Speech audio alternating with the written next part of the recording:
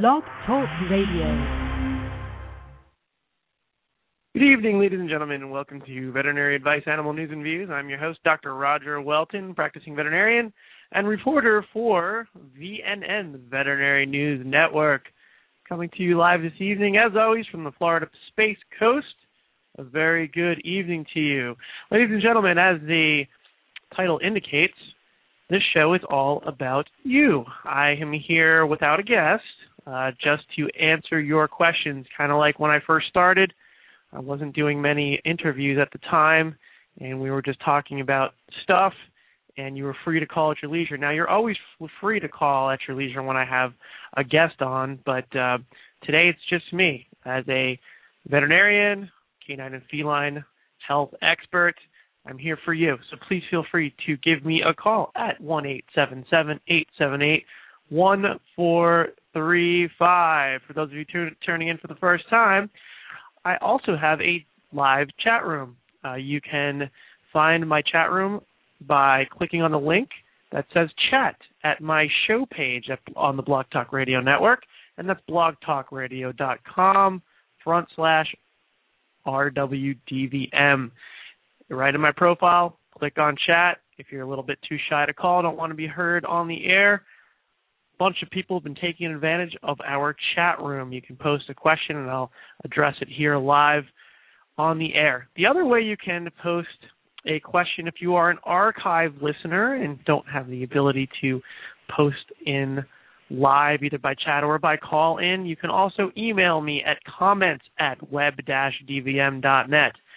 That email address, again, is comments@web-dvm.net. That actually has become a very popular method. So since I'd say, there's probably about 70% of my listeners actually tune in by archive. Archive is the podcast that people can download at their leisure and listen at their leisure at any time. And a lot of my listeners are subscribers to the podcast, either through iTunes or directly through Blog Talk Radio. So keep the emails coming. We have a bunch of those to address tonight. But before we get to those, I just want to give you our call-in number one more time. It is toll-free, 1-877-878-1435. No callers just yet, no one on the chat at this point in time. So very quickly, before I move on to the email question, I just want to remind everybody that February is dental month. February is dental month, specifically Animal Dental Health Month. And I just want to remind everyone how important it is to keep your dogs and cats' teeth healthy. A lot of people don't think about that. They don't realize that rotten teeth equates to rotten health. Here's what bad teeth do.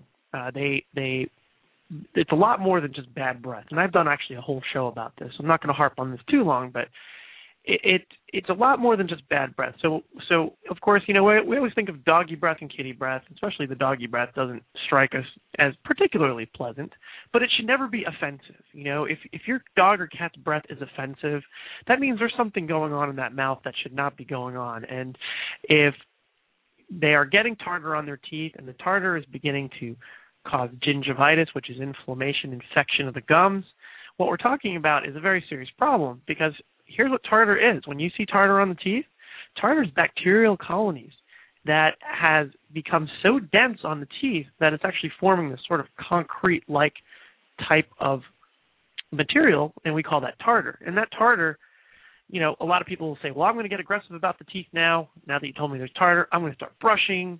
I'm going to feed dried food. I'm going to feed greenie bones. I'm going to do all this stuff, and that's wonderful, and I love the enthusiasm. But, folks, it's too late. By the time the breath is offensive, there's tartar on the teeth, there's gingivitis. Just like with people, those teeth need to be cleaned and scaled and polished. And if there's any teeth that are actually showing root exposure and that root is rotting away and rotting bone around it, meaning surrounding jawbone, those teeth need to be extracted. They need to be removed, because if they're at the point of no return, they're doing the pet no good. They're likely causing chronic pain, and they are just contributing to overall poor health. So bad teeth, what do?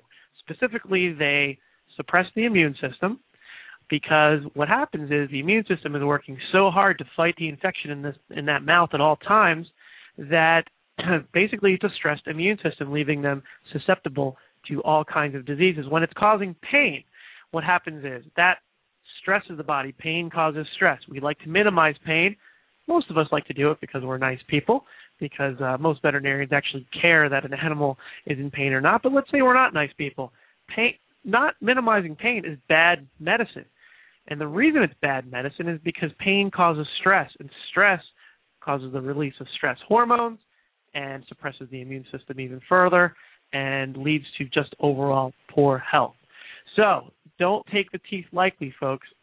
If your veterinarian looks at those teeth and says these teeth really are just really bad, a lot of periodontal disease, bad gingivitis, I recommend a dental. Folks, get the dental done. In my own clinic, I honor Animal Dental Health Month every year by offering my dentistry procedures at 15% off, which a lot of people, I'm very happy to say, are taking full advantage of. So, by all means, keep those teeth clean, keep those gums healthy.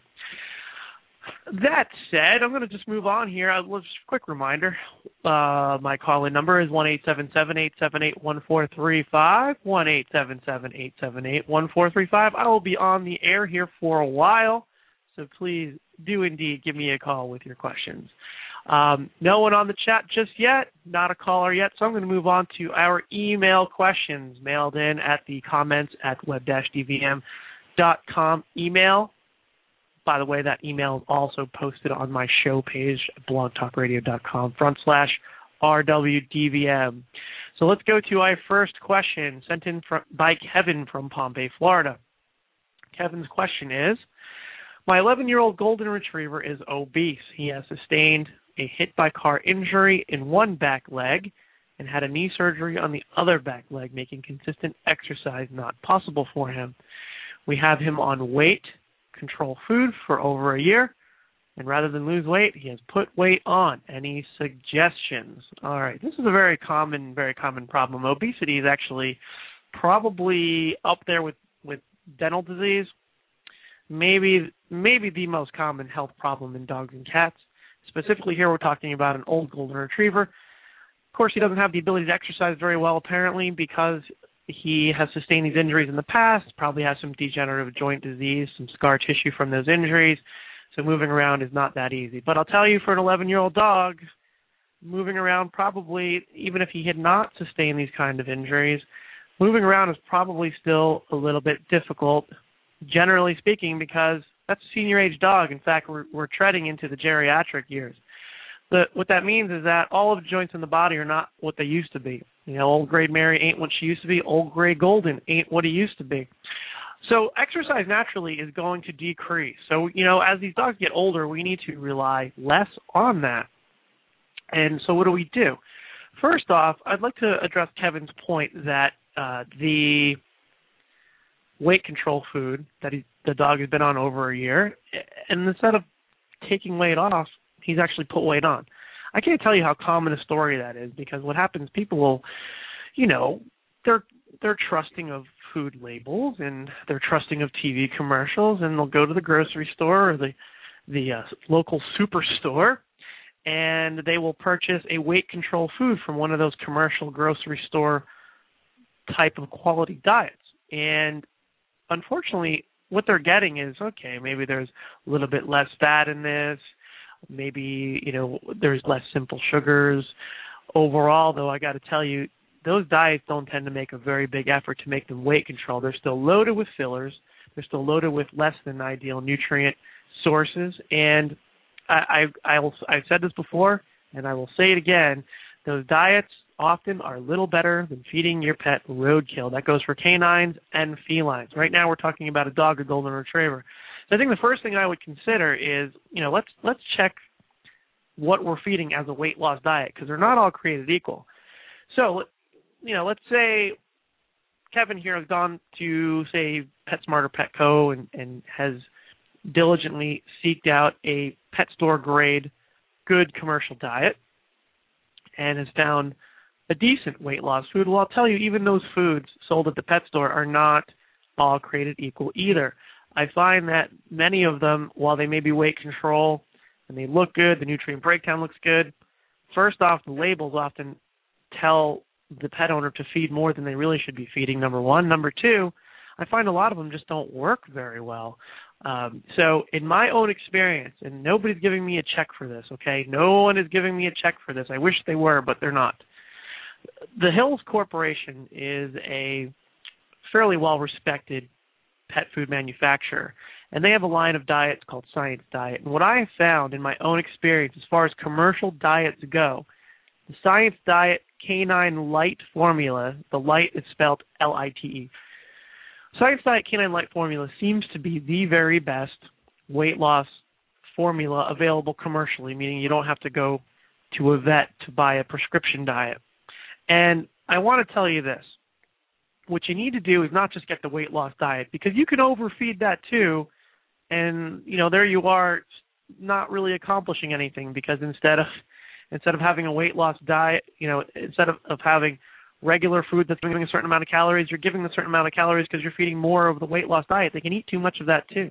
So what you want to do is go by the guideline of feeding no more than 1 8-ounce cup per 20 pounds of body weight per day. Ideally, I like that divided into 2 feedings in the day, because if you divide the feedings, it's better for the metabolism, just like in people. Metabolism moves faster and does better with more than 1 feeding. And if you can split it into 3 feedings, even better if you have the time and the wherewithal for that. So when you're doing this calculation of 1 8-ounce cup of food per 20 pounds of body weight per day, don't do it based on the dog's current weight. Do it based on the dog's weight that he should be at. So if he's 20 pounds overweight, subtract 20 pounds from his current weight, and that's your feeding requirement. And if you try the Science Diet Canine Light formula and you feed that much and you're consistent with it, I will tell you that your dog will get weight off within 1 to 2 months. And I suggest you call your vet and ask him if you could bring your dog down to weigh him monthly while you're in this process. And the whole family has to cooperate with you. This is not something that you can just, on one hand, you're feeding a weight loss diet the right amount, and then you turn your head and your kids are feeding the dog from their plate. Everybody's got to cooperate, okay? So this has got to be a group effort within the family. I don't know if Kevin has a whole family or is just with the dog or whatever, but whatever the case, weight will come off. Now, if weight does not come off, then I would consider having the dog's thyroid checked.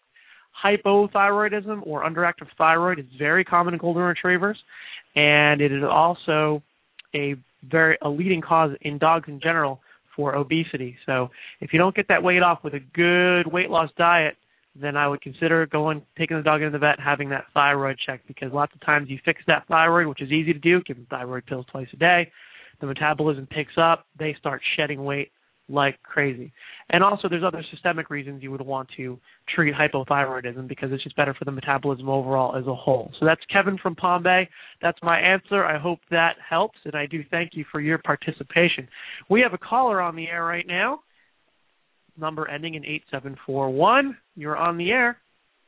Hi, this is Melody from Illinois, and I have a new puppy. Hello, Melody. Okay. Hi. And I was playing tug-of-war with him with one of those rope toys, and I found a tooth later. Do dogs lose teeth like babies? And if so, am I going to find teeth all over my house? How old's the puppy? I'm not really sure. I got him from a friend who had him, but he's young. I mean, he's still chewing, on stuff for teething. Okay. And well, they do lose they lose their first set of teeth just like we do. You're going to see them start losing teeth typically around 8 weeks. Between 8 and 12 weeks of age. So if he lost a tooth, I wouldn't be too concerned about it. But you might see them. Well, he's about 2 months old. 2 months old. Okay, so that's about when we start seeing them lose their teeth. That one might have been encouraged to fall out a little bit sooner, because of the fact that there was some tug-of-war going on. So I'd be a little careful with that. I'm personally not a big fan of playing tug-of-war with dogs, because I think that it kind of ingrains bad habits, and he might want to play tug-of-war with everybody, whereas you might know what you're doing and having fun. That could result in somebody getting bit by accident later on. But that's my own personal opinion on that. But as far as the teeth are concerned, yes, that tooth, a permanent tooth, will grow in and fill in that spot. You will start seeing little teeth around the house, and that's very common. and he will get a second set of teeth. All teeth will have fallen out, and new adult teeth erupted by the age of 6 months. So if that helps you out there. Does that answer your question? Does. Yes, it does. Okay. Thank you. Very good. Thank you very much for your participation, and good luck to you. Thank you. Take care. Okay, so that was a very, very good question. A lot of people actually don't realize that dogs grow 2 sets of teeth. You know, it's something that makes them very similar to us. All right, well, I do thank that caller for calling in. Let's move on to our next email question. We don't have anybody on the chat right now, and no other callers on the queue. Let me just remind you, if you're listening live, the toll-free number to call in and ask me a question, as our previous caller, Melody, just asked me a question, is 1-877-878-1435, 1-877-878-1435. Call me, ask me a question about anything. I'd love to hear your thoughts, concerns, questions that you may have. Moving on to our next email question, we have Eric from Vieira, Florida, local listener. My dog had a tumor that was taken off and came back grade 2 mast cell tumor. My vet says there's a 50-50 shot that surgery will be cure-all, and we just wait and see. What is your take on this? Okay, this is a really good question, because mast cell tumors, they're spelled M-A-S-T, mast cell tumors, they're a very common skin tumor of dogs. And there's 3 different varieties. We're going to see grade 1 tumors, grade 2 tumors, and grade 3. Grade 1 has cancerous potential and can mutate into a more aggressive form, which would be grade 2 or 3. Typically, I always want to take off a mast cell tumor regardless of the grade, but when we do take off a mast cell tumor and it comes back grade 1, as long as we have a clean excision, meaning we've left no cells behind, no tumor cells behind, that is a very good prognosis. I've actually never seen one grow back at the site of excision. I've never seen one later on cause cancer. Grade 2 mast cell tumors are a little bit more aggressive as far as malignancy or cancerousness is concerned. Grade 2s are considered a cancerous mast or a cancerous form of mast cell, and we do want to take those off as well. We are a little bit concerned. I will often recommend a follow-up with an oncologist just to see if there's any preventive measures we can take. My own experience with grade 2 mast cell tumors, and that's what Eric is talking about here, is that I think it's a better than 50-50 shot that surgery will be cure-all. I find it's more like 70% of these do not regrow, provided there's a clean excision, and that's very important because, taking these things off, if you leave one cell behind, one tumor cell, one microscopic cell behind, that was going to regrow into a brand new tumor. Those cells, cancerous cells, tend to have an ability to reproduce fairly effectively. So a lot depends on how comfortable your veterinarian is that he got a complete excision. What I do, generally speaking, when I'm taking off a known mast cell tumor is I don't know if it's going to be a grade 1, 2, or 3. The grading only happens once we send the tissue off.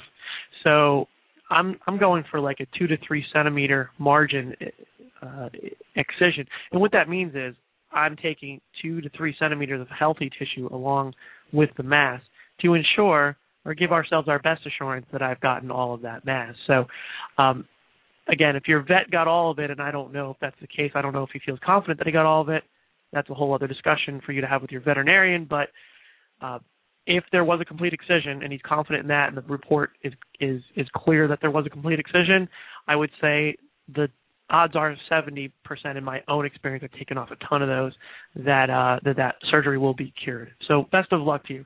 The 30% where it's not curative, I don't think I've seen full-out cancer, systemic cancer result from grade 2s.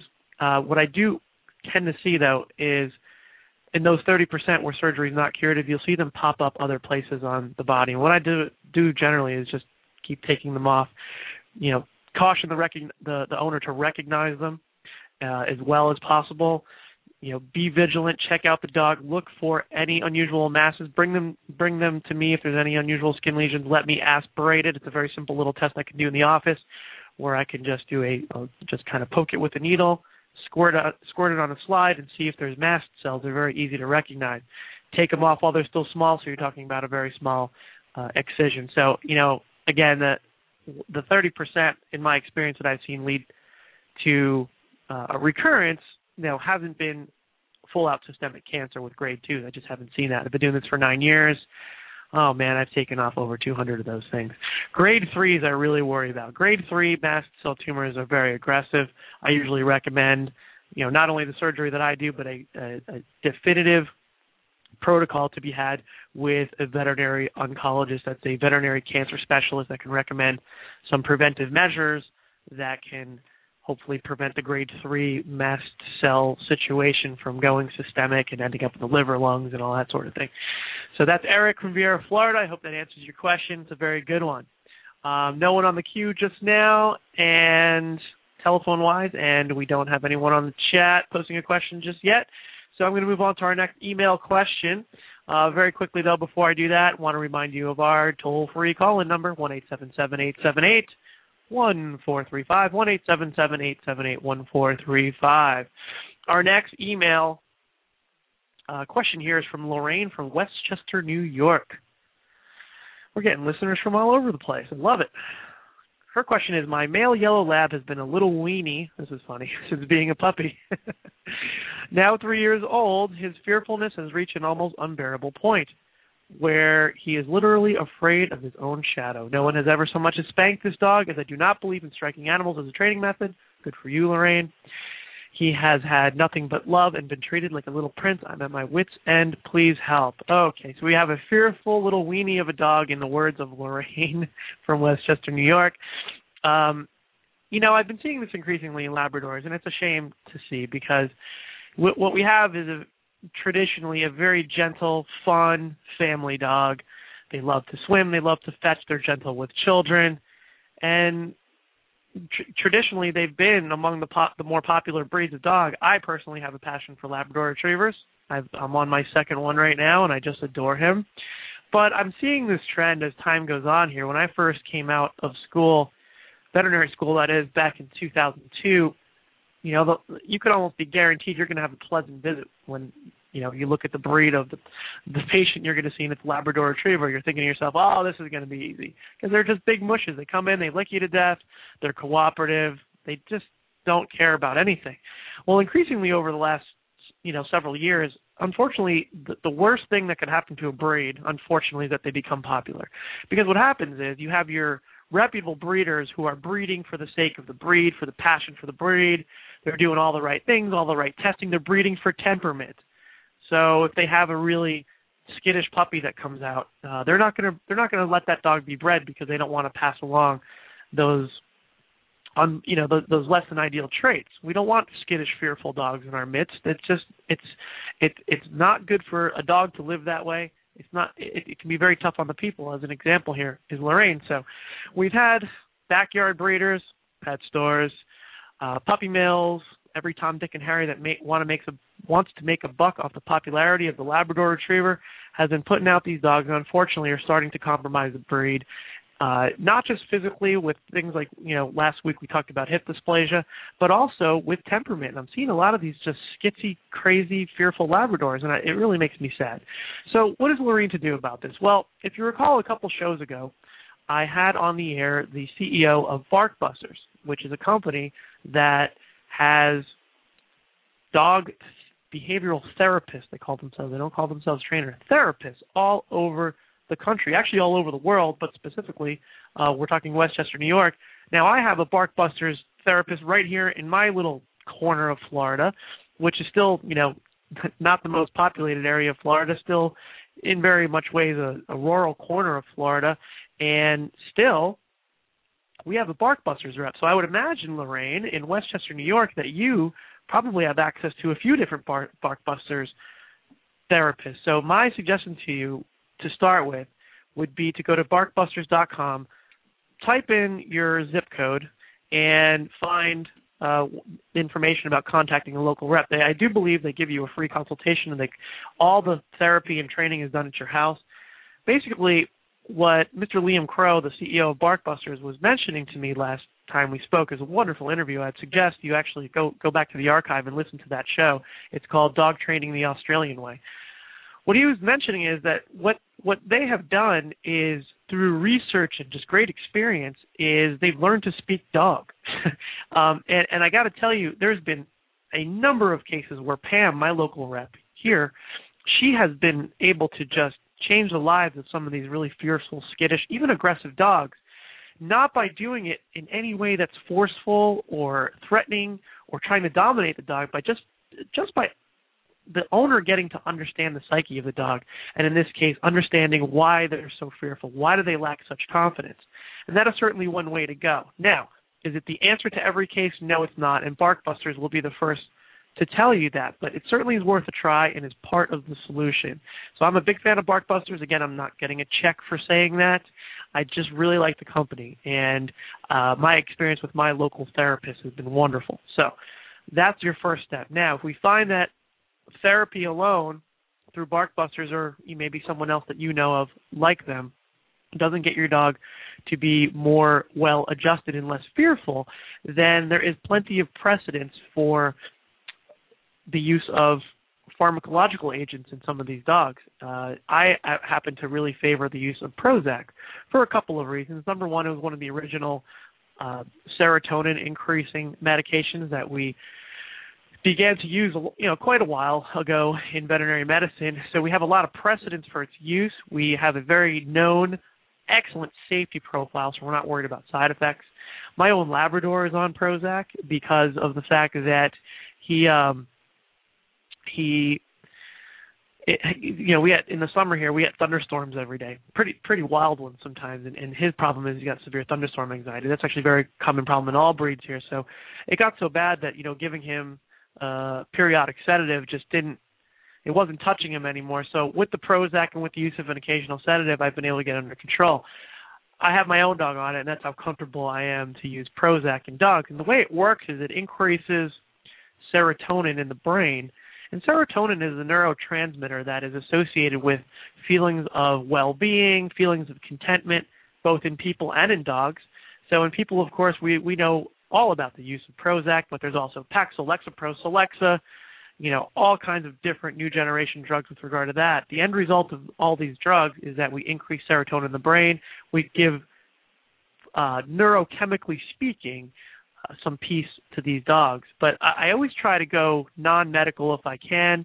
With my BarkBusters therapist, a lot of cases she's been able to just behaviorally be able to use her methods to get them very well adjusted, but in some cases where she hasn't quite gotten them to the point that she's 100% satisfied, nor the owner is, we'll work with her to factor in the use of Prozac. It's generic, it's inexpensive, and it's safe. So I would talk to a local BarkBusters therapist and also be in contact with your veterinarian as well, understanding that he might have to get involved and perhaps provide a prescription for something like a Prozac.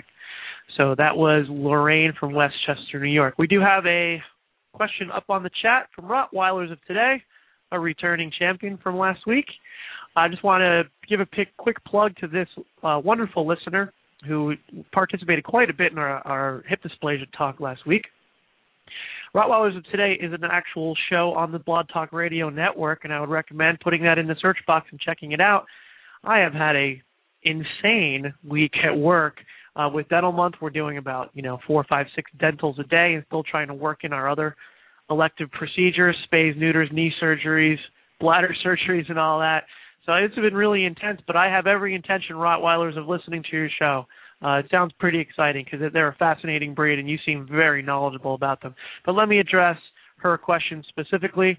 A 9-year-old intact male Rottweiler had his spleen removed, had a 10-centimeter mass. That's pretty big. Preliminary report today, it was a hematoma. What can cause a hematoma on the spleen? He's a show dog and CH tracking dog in good health. Okay, very good question.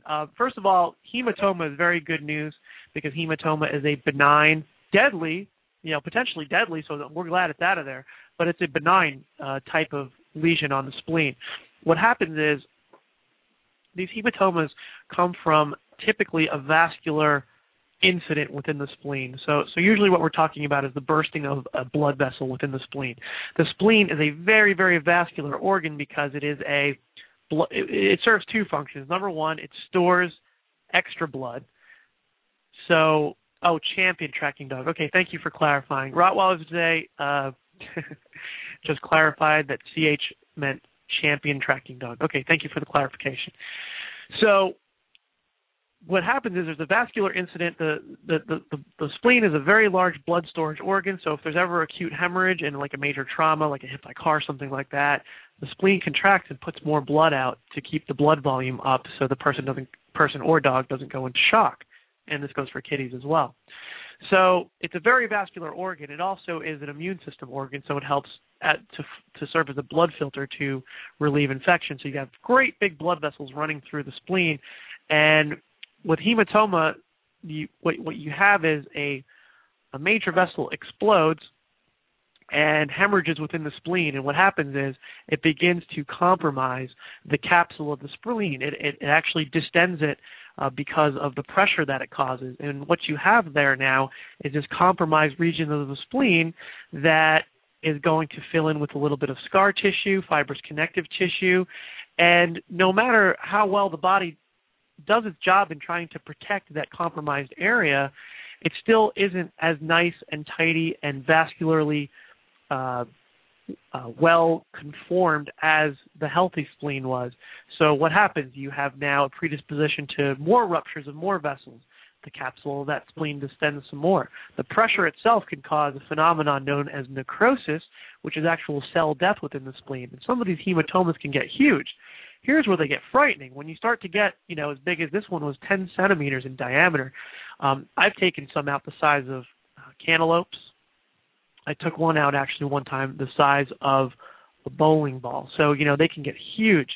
What happens is they're a ticking time bomb because once that capsule becomes so compromised that it can actually just burst outright, the dog bleeds out internally, and usually it happens within a matter of seconds to minutes, and they can die acutely. So by having had that spleen taken out, this dog's life was saved because that 10-centimeter mass probably at some point would have gotten larger and larger and larger, and unbeknownst to the owner, could have exploded. They can just be this unknown ticking time bomb. So that's splenic hematoma.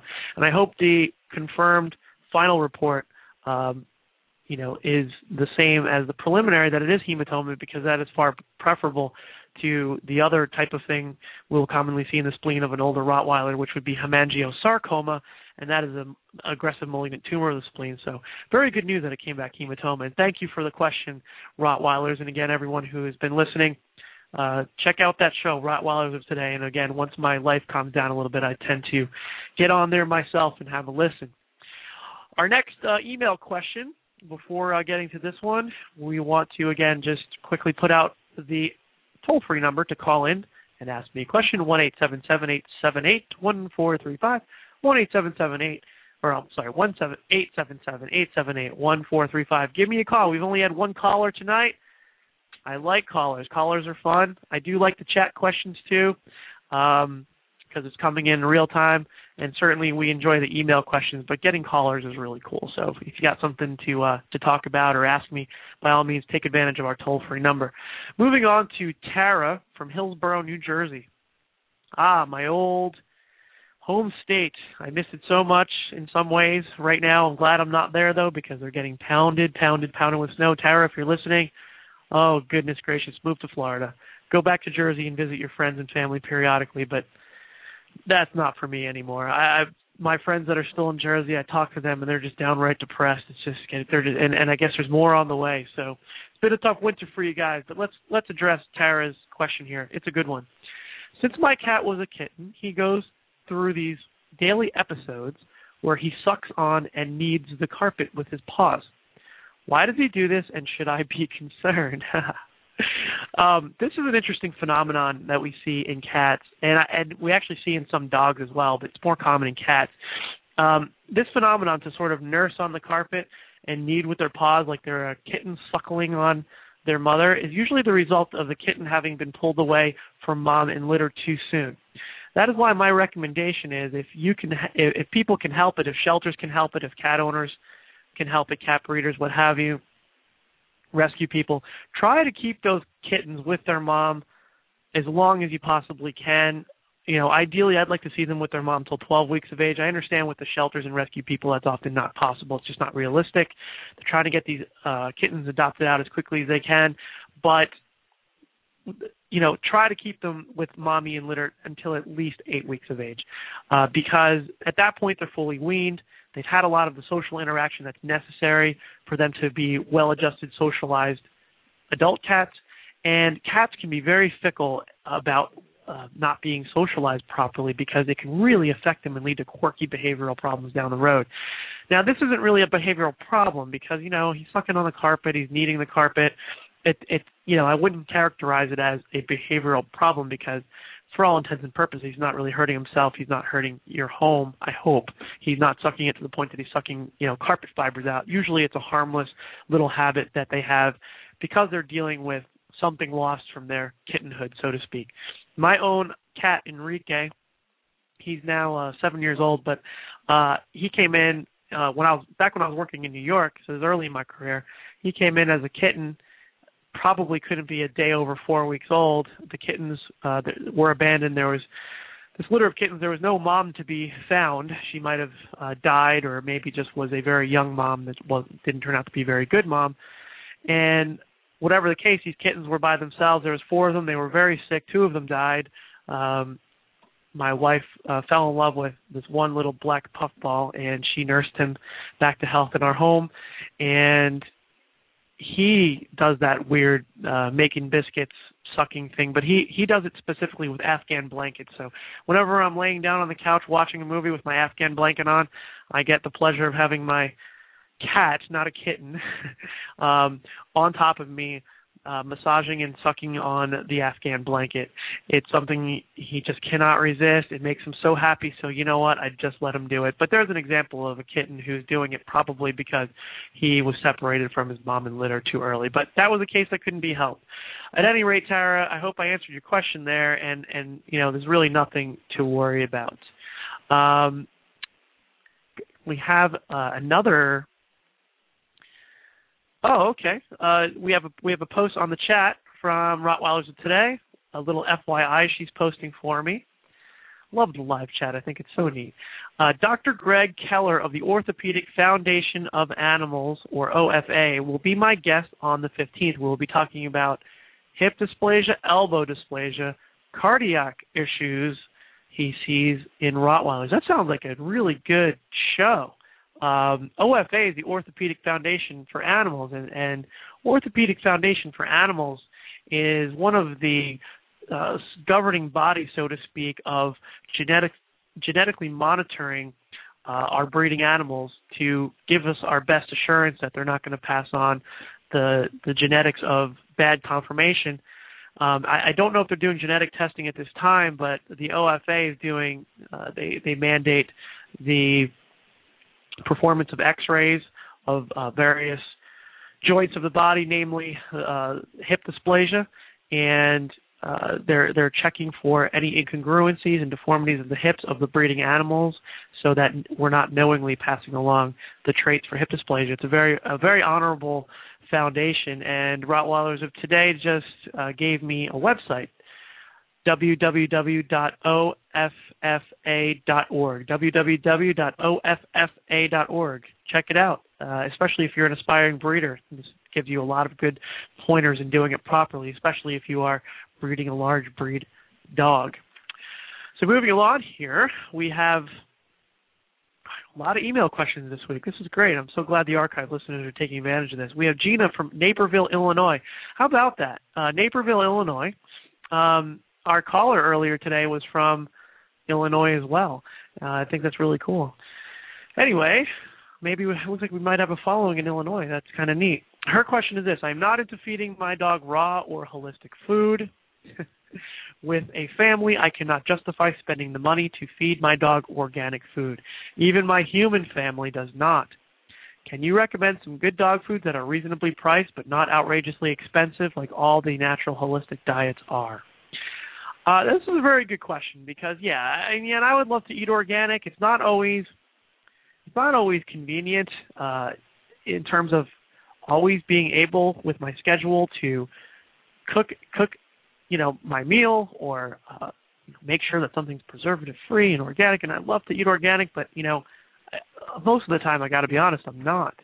The other factor is, of course, the expense of it. Now, my wife is really big on buying my son the organic milk because it doesn't have any hormones in it, and at his age, he's only 2.5 years old. He's still very much getting nutrition from his 2% milk, and boy, is it expensive. I'm very grateful that I can afford it, but goodness, with the state of the economy right now, and the average family's earning potential just getting worse and worse and worse through the years.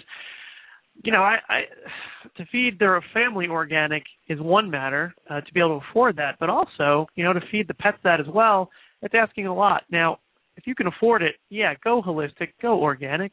I'm all for it, but, realistically, it's not for everybody. So I understand, Miss Gina, that you don't necessarily want to go there, but you're looking for a good diet. So let's talk about what I would consider good diets. Let's first of all stay away from grocery store and superstore diets. I'm not going to name any by name because although I have a modest outreach and audience, you never know who's listening, and I don't want to get sued. But I will say some brands that I do like. Earlier in the program, we talked about the Hills Corporation and their line of Science Diet. I'm a big fan of that. They have been making diets for a very long time, have a good reputation, and through the years, I've seen many dogs and cats eating the Science Diet product, and I've seen them just do quite well and thrive quite well. It's reasonably priced. It shouldn't break most people's banks, and I kind of call it Old Faithful. It's been around a long time, and it's got a really good proven record. The other thing I like about Science Diet specifically, they were the first to come out with the not breed-specific diets, but diets specific to the size of the dog, and now even more specific to the lifestyle of the dog. And of course, they all kind of started to follow suit. But Science Diet was the first to do that because the nutritional needs of a Rottweiler, for example, are going to be different than the nutritional needs of a Yorkshire Terrier that weighs 6 pounds. That's just common sense. You have animals that are built differently. So what Science Diet really created, as far as I know, was the first precedence for really taking into account the size of the dog and also the lifestyle of the dog. So I think they're a very good company, and they're pretty cutting edge in terms of what they've done for pet nutrition. But they're not the only game in town anymore. There's a few other good ones out there. I think Royal Canin is very good. And, again, I've seen pets do really well on those on both the canine and the feline side. Eukanuba and Iams are very, very good. And, I'll tell you, I tend to not keep up with all the new diets out there. It's just impossible. It's hard enough to keep up with all the changes and cutting-edge innovations in medicine for dogs and cats, let alone, keep track of every diet in the world. Go to PetSmart sometime and see how many different choices there are out there. So I just always say, I kind of stick to my Fab Five. I like my Science Diet, Royal Canin, Iams, Eukanuba. Did I say Fab Five? I meant Fab Four. Stick to any of those and check out their variety that they have because very often you can get yourself involved in a lifestyle-specific type diet. Is it a senior pet? Is it a large pet, a small pet? They have indoor cat formulas and outdoor cat formulas, less active, more active. So, check that out and see if that price agrees with you. And I think that is still doing your pet justice by going by that caliber of diet. Moving on here, we got about 16 minutes left, so time is ticking away to give me a call. The number is 877-878-1435, 1-877-878-1435. Please feel free to give me a call. It is not too late, and I would love to hear from you. In the meantime, we also have our chat room open. You're free to post live questions there. I'm going to move on to my next email question. I hope I pronounced this name right. This is Keshawn, I guess, is the best. Keshawn. I'm going to say Keshawn. From Los Angeles, California. Wow, we're reaching Californians now. I'm very excited. I have a pit bull, and my wife and I are expecting a baby in a few months. Some people have warned me that I need to get rid of my pit because they are a danger to small children. I am so torn because I would never compromise the safety of my baby over a dog, but at the same time, my pit is my boy. He is a neutered mush of a dog, He's never even growled at anyone or any dog, never displayed any kind of aggression. This dog predated my wife, and the thought of giving him up is heartbreaking. I am the only parent he's ever known. Okay, this is a good question because, pit bulls. People hear the word and they already have this trepidation of the attack dog that's going to rip your head off if you get near the local crack house. But let me tell you about the reality of pit bulls. In the vast majority of cases, when they have been aggressive, they have been made that way through systematic abuse of very bad people abusing them to behave in this way, to make them aggressive and fearful and weary of people, so they will attack and protect their crack house or meth lab or just some idiot that wants his junkyard protected or something like that. It is people that make them this way. So obviously, Kashawn, you have raised this dog with love, with kindness, and you know what? He's giving it back. Now, I would never say that a baby is perfectly safe with your dog. I would never say that about any dog. But in my experience, a pit bull is no more dangerous towards children than any other breed. In fact, I find that when they are raised with love and with kindness, they are wonderful dogs. One of my staff members, Caitlin, one of my certified veterinary technicians, rescued a pit bull. She's as sweet as a dog can be. They come in. I rarely muzzle the pit bulls that are kept as pets and raised with love for the dog. They come in, they're cooperative, they're licking you, they're happy, they're good with the children. But at the same token, we have to understand that any breed of dog is still an animal, and they can be unpredictable. And a new baby comes in, it's a big change. They're often confused by it, and bad things can happen. So no, I don't say get rid of that dog right away. I would say let's have supervised interaction with the child as it gets older. Let the dog come near and take a sniff under your close supervision. Never put the baby down and say, go ahead and give him a whiff, because you never know what could happen. But under close, I did this with my own dogs. And I have a Labrador Retriever, like #1 breed with dogs. I have a Border Collie pointer mix that wouldn't hurt a flea. I have very gentle dogs, but still, I was very, very careful. I'd let them get within a certain threshold, maybe within a couple feet of my babies when after they were first born. And little by little, I let the dogs get closer as I felt more comfortable that they were not going to show any kinds of aggression because they're confused. Now, that said, you still never leave them unsupervised, especially when they hit the toddler years. They start to approach 1 year of age, and they're getting to 2. I got a 2.5-year-old, my boy, right now. They can be very rough with these dogs. They can pounce on them. They can pull their ears, yank on their tails. You got to be vigilant and look after the children, not allow them to abuse the dogs. That's not fair to the dogs.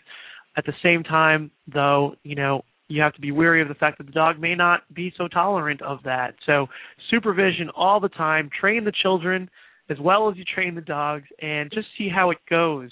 But should you get rid of your dog that predated your wife, that has only known you as an owner, that you actually, express sincere love for, just because it's a pit bull? Hell no. I would never pigeonhole any particular breed like that. I honestly would have greater issue with a small child with, some of the little terriers out there that can be aggressive with children. Small children are less tolerant. My brother just had to give up his dachshund because he bit his 2-year-old. Those little guys I'm actually more concerned about than a pit bull. So I hope that answers your question. But just be careful. It's very important. Just always, always, always, always be careful. Moving on here to our next email question, and I believe this might be our last one. Let's see. Yes, this is our last question. Save the best for last. No, they were all wonderful questions. We got one more to share with you. Before we go on to this next question, I just want to remind everyone listening that next week I have a very neat guest, Dr. Teresa Goodson of AVS in Orlando, or Maitland, Florida, a little suburb of Orlando. It's affiliated veterinary specialists. It's a referral center. She is a board-certified internal medicine specialist. She's going to come on the program and talk to us about diabetes. This is a huge problem in both dogs and cats. It's a prevalent problem. There's ways we can prevent it. There's different ways to treat it and deal with it, and I'm going to have her educate all of you about diabetes. Why do we see it?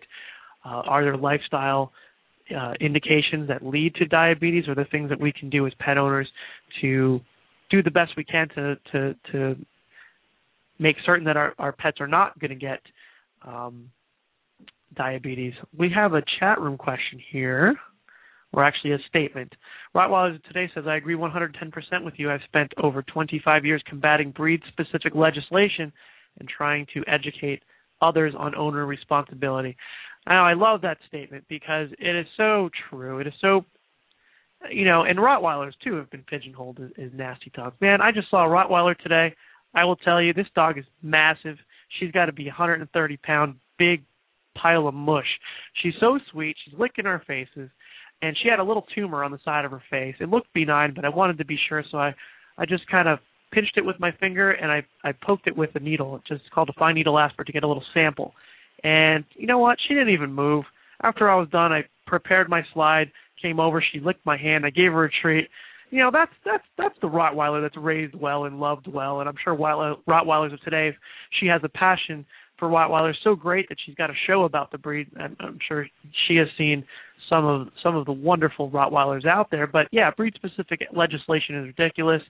I think it should be idiot owner-specific legislation because it's the owners of these dogs that buy these dogs and raise them under torment for the purpose of that being a mean fighting dog or guard dog or something like that. So thank you for your statement. But let's go on to our next question here. And again, phone line's open. We have 8 minutes left, so by all means, go ahead and give us a call, 1-877-878-1435. Only one caller so far tonight. Let's see if we can get one more. Come on, don't be shy. I know you want to call. The last question is from Jennifer from Viera, Florida. Her question is this. Oh, this is a good one. I love this question. My dog has had to have his anal gland squeezed out by the vet once a month. Otherwise, he rubs his butt all over the carpet and gets infections back there. Question is, what are these things and why do dogs have them? And is there a way to make it so they don't fill up so often? Great question, because this is a very common problem. I would say about 1 in 5 dogs need to, on some regular basis, have their anal sacs, actually. Anal sacs, S-A-C-S. Their anal sacs, I'll explain the difference between the glands and the sacs in a moment, but have to have their anal sacs manually expressed because they do fill up and make the dog uncomfortable and predisposed to infections back there. So what are they? That's her first question. Let's get into that first because a lot of people just don't understand, why are these smelly, fluid-filled things there, and why is my dog making skid marks all over the house, and why is he walking on his rear end? Here's the deal: the anal sacs collect fluid from the anal glands. The anal glands are actually very, very small. We really don't see them or feel them grossly. They're in the wall of the rectum, and they secrete this fluid. They secrete this stuff, and this stuff collects in the anal sacs, and it's this fluid that accumulates. What's normally supposed to happen is as the pet defecates, as the feces passes through, it presses on the anal sac, and then this fluid gets expressed onto the feces. So it's a scent organ. It gives the feces a distinct scent. It's a communication organ, a distinct scent for the wolf pack to sort of know that one another's poop is around, and if they smell a strange poop, they know a stranger's been around. It's sort of a pack-type thing. Of course, we have the vestigial organ in our domestic dogs, and actually we have them in cats. Some cats need to have them squeezed out. Now, the question also was, is there a way that we can make them not fill up so often? What I generally recommend is try bulking up the stool. So feeding a high-fiber diet. Earlier I talked about Canine or Science Diet Canine Light formula as a weight loss diet. It's also very good as a stool bulking diet because it's very high in fiber. So that's something you can consider feeding. You can also consider adding Metamucil to the food in the powder form, the unflavored. There is a veterinary one. People are increasingly having problems finding the unflavored Metamucil because most people want to get the Fruity Tooty flavored stuff so it tastes decent when you drink it. But there's a product called Vetasyl. It's Vetasyl. You can Google it. It's basically Metamucil for dogs. And, you put a certain amount of it in the food, and that can bulk up the stool. So bulking up the stool increases the likelihood of those anal sacs getting expressed. We do actually have a caller, and The number ends in 3916. You are on the air. How can I help you? Hi, this is Jan from Rottweilers of Today. Oh, hello there, my chat friend. Hi, nice how are you? I love your Okay. show, and I've been trying to refer it around to friends of mine to tune in. Very cool. I want to come to yours, too. Definitely want to check that out. Great, thank you. Sure. Regarding the anal gland, my grandson, he has a Siberian, and she's probably about 40 pounds, maybe 43. She's light, but she's had 2 infected glands that's ruptured. She's had surgery twice. I've taken her in, and it's been recommended that we might try feeding her also pumpkin or string beans along with her diet for the additional fiber. And with that said, I have a question. What about the product, it's powder, called Benefiber? And what would be the amount to use on her food? That's a good question. That's a human-based product, if I'm correct there, right? It's not veterinary. You can see it out there at like health food stores. Right. It's no flavor. It's right. There's no flavor to it. Do you know what the active ingredient is offhand? Is it psyllium? Hold on. I went to grab it. Okay. If I knew the active ingredient, I can better help you in terms of. I'm familiar with the product. I've seen it. I don't recall where I've seen it, but it sounds like, fiber is fiber, and it would help. But as far as amount, I'd like to know what it. Basically, it says wheat, dextrin, gluten-free, and that's about all it has under the ingredient list. 3 grams of dietary fiber. Yeah. Okay, so it's not psyllium. Psyllium is actually the active ingredient in Metamucil and Betasil, and it's a really nice bulk former. But I'm sorry, did you say something? No, I just was commenting or making a guttural sound. Oh, okay, no, that's quite all right. So I would say whenever you're talking about, is a Siberian Husky, what, about like 50, 60 pounds, something like that? No, she's much lighter. I'm going to say she's probably about 40, 45. Okay, so I would say that my general guideline I like to go to is a 1/4 teaspoon per 10 pounds of body weight. And, maybe I would start with 50% of that just to make sure she tolerates that well enough, give it a week. Right. And then bump it up to the full dose. So, so probably what you're talking about with a dog that size is like a teaspoon and a quarter when it's all said and done. Okay. Yeah. Great. The surgery's been done twice. Now, the surgery in terms of removing the gland or lancing them and draining them? Lancing, draining, and the last time she had to have a drainage tube for a while to make sure it was totally drained. Okay. And this was about 6 months apart. Bummer. So she had full out abscesses. Absolutely. And, yeah. In dogs like that, how old is this dog? She is, I think, 6 or 7. Okay, 6 or 7. At this age, Huskies, a lot of them live long. I know the average age is 10 to 12, but I see plenty that are like 15, 16 years old. I think it might be worth having those things taken out. The technology of that particular surgery has made the potential side effects almost non-existent, in the hands of an experienced surgeon. My practice, we take them out all the time. That my predecessor had been taking them out for 20 years using an older procedure. She never had one case of incontinence. Everybody's worried about the incontinence afterwards that could be caused. That is a severely rare complication, even with the older procedure. But with the newer procedures, it's even less. What we do is we fill them up with a gel, and then it hardens, and then we just bluntly dissect the soft tissue and resect them. So it's actually easier now than ever to take them out and just be done with it, if it's putting her through that kind of agony.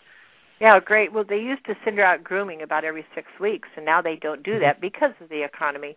And so she was getting her anal glands expressed regularly, and Grandma just doesn't get over there often enough. And when I do, I should do it for her.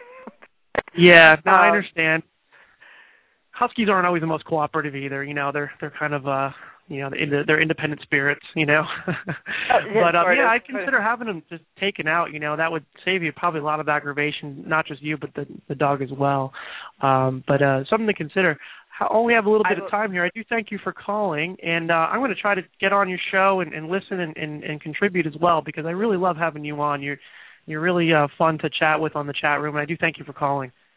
Well, thank you much, and I look forward to having you over there and as a guest too in the future. Oh, yeah, we got to definitely connect about that. I got your address. Be in touch, please.